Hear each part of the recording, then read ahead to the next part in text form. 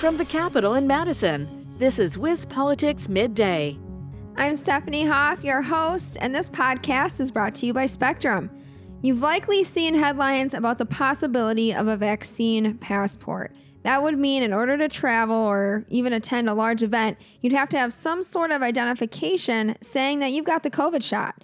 The Biden administration has indicated this isn't going to happen at a national level, but like every part of fighting this pandemic, every state is doing it differently. For example, Hawaii has talked about a pilot program for vaccine passports. This would be for inter-island travel.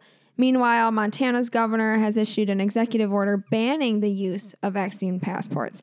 But what does Wisconsin think of all this? Wisconsin doesn't depend on tourism as much as Hawaii does, but it does depend on the industry more than Montana. So as far as these vaccination passports hurting our economy, it seems like we fall in the middle. Then again, is not having a vaccine passport worth letting unprotected people into our state? Well, Adam Kellenhofer is on the line with me today with what he hears from lawmakers about these vaccine passports. Good afternoon, Stephanie. Assembly Speaker Robin Vos has some things to say about this. In an interview with WISN's Upfront, produced in part with WisPolitics.com over the weekend, he said, in short, no, he does not want to see any vaccine passports in the state of Wisconsin at all. The Rochester Republican says he's really opposed to COVID-19 vaccine passports because he says it should be left up to individual choice. He says businesses should not require either their patrons or employees to get vaccinated because it's their choice. He said that shouldn't be mandated, whether it comes down from a federal mandate or a state mandate. Neither government should be requiring their citizens to get vaccinated.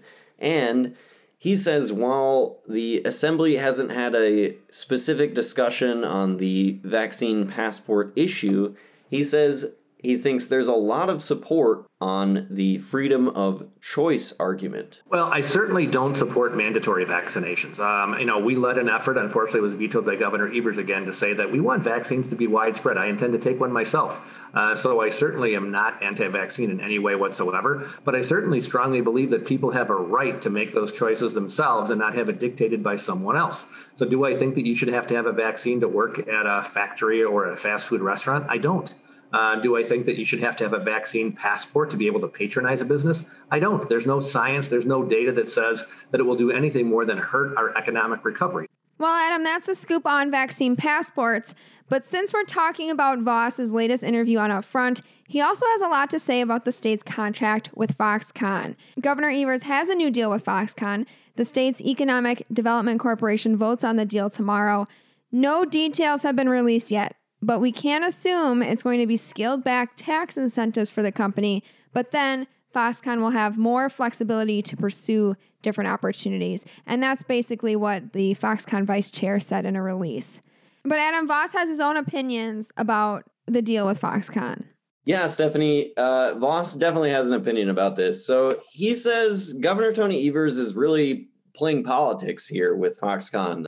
As Evers changes some of the terms in that contract between the state of Wisconsin and Foxconn, Vos says that the state is not really upholding its end of the bargain while Foxconn has. He says that the Taiwanese tech giant has fulfilled all of its obligations to the state, but a lot of Wisconsinites and other lawmakers have raised concerns over the company failing to meet employment and investment requirements set by former Governor Scott Walker during his time as Wisconsin's executive branch leader.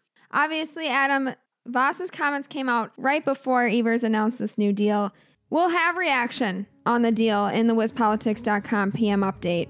So until then and until tomorrow's Midday podcast, I'm Stephanie Hoff. Thanks for tuning in. This has been WisPolitics Midday. For more state government and political news, visit WisPolitics.com.